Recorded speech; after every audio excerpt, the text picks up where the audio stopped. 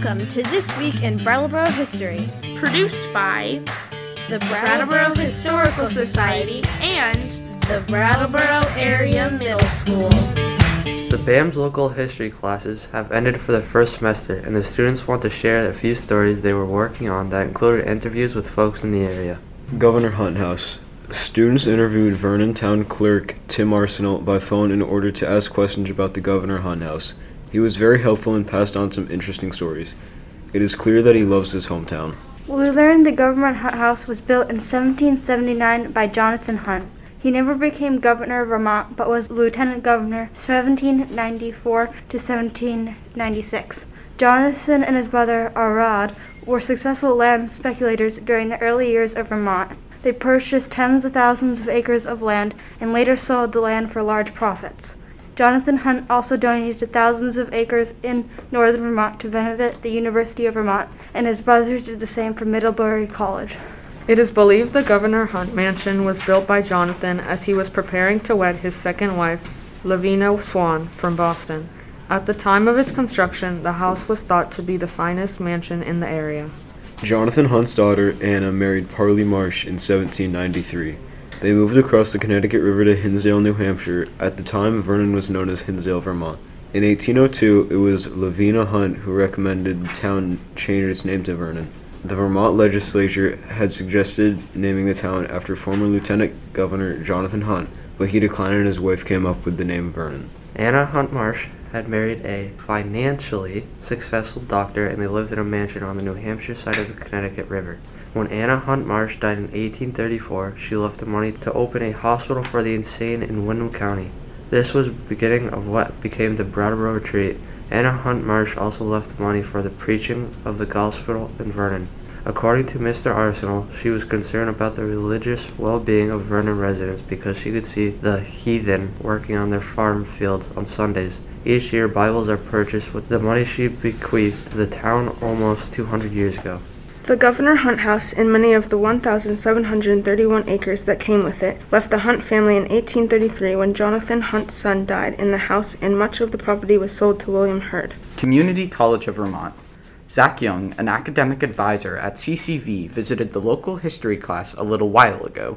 Students interviewed Mr. Young and learned about the programs available through the local college. The dual enrollment plan and early college programs were explained, and the 8th grade students learned how they could begin studying with CCV during their high school years. Mr. Young explained how professional certificates could be earned and college credits towards 2- and 4-year degrees could also be obtained. CCV has its roots going all the way back to 1970 when Governor Dean Davis signed a bill aimed at giving more Vermonters access to education beyond high school. In the 1980s, CCV expanded to 12 locations throughout Vermont. For many years, it was located at Landmark Hill on Putney Road. In 2014, CCV of Brattleboro moved to the renovated Brooks House and took up residence on Main Street. The Vermont legislature passed Act 77 in 2013. Act 77 allows high school students to pursue flexible pathways to graduation. This includes dual enrollment programs to get both high school and college credits. Many students at the high school are finding the dual enrollment and early college programs very helpful as they begin to plan for their futures. The Costume Loft, Magic Closet. A few weeks ago, Mary Linney gave local history students a tour of the BUHS Costume Loft near the auditorium. Miss Linney has been the BAM's librarian and BUHS costume director for more than 20 years. The visit to the loft was a walk into the past. The area was untouched by the building renovations completed earlier this century, so a visit to the loft is like walking back in time to the 1950s. Bob Kramsky became the drama director in the 1970s, and that is when the costume loft really began to grow. Mr. Kramsky accumulated countless boxes of donated costumes and props throughout the years. From cowboy costumes to police uniforms to Roman togas, the closet has gained all sorts of fashions from people who decided to donate their clothing instead of throwing it away. Clothes line the walls and many racks in this loft. They are separated by a wide variety of timelines, colors, and lengths. One of the clothing racks has a timeline that starts at biblical times and travels through the 1920s. Another area is organized into stacks of boxes. The labels on the outside of the boxes tell the story. Some of the many labels are teen angel capes, spats, long underwear, western, animal masks, hooded monk robes, metallic wigs, stomach pads, and tunics. Props also line the walls, populate the shelves, and mingle with the clothing. One shelf is set aside for phones through the years.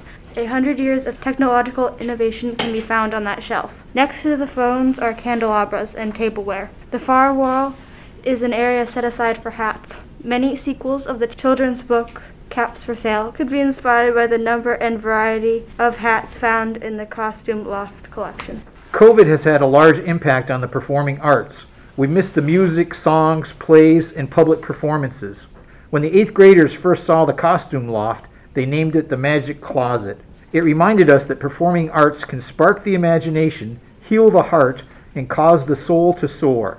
The Costume Loft is full of the magic that comes from the arts. Let's hope this magic will soon be released again on an appreciative live audience. Thanks to Tim Arsenault, Zach Young, and Mary Linney for sharing their stories with us. That's how history gets passed on from one generation to the next. We'd also like to thank Kennedy, Lucas, Eli, Greg, Ian, Anna, Ronnie, Brindley, Donovan, and Braden for reading this week's Brattleboro history. Hey, that's a win. Did we miss anybody in our list? Last time I missed like 4 people. Did you get everybody this time? Yes. Please join us next week for another story from our community's past.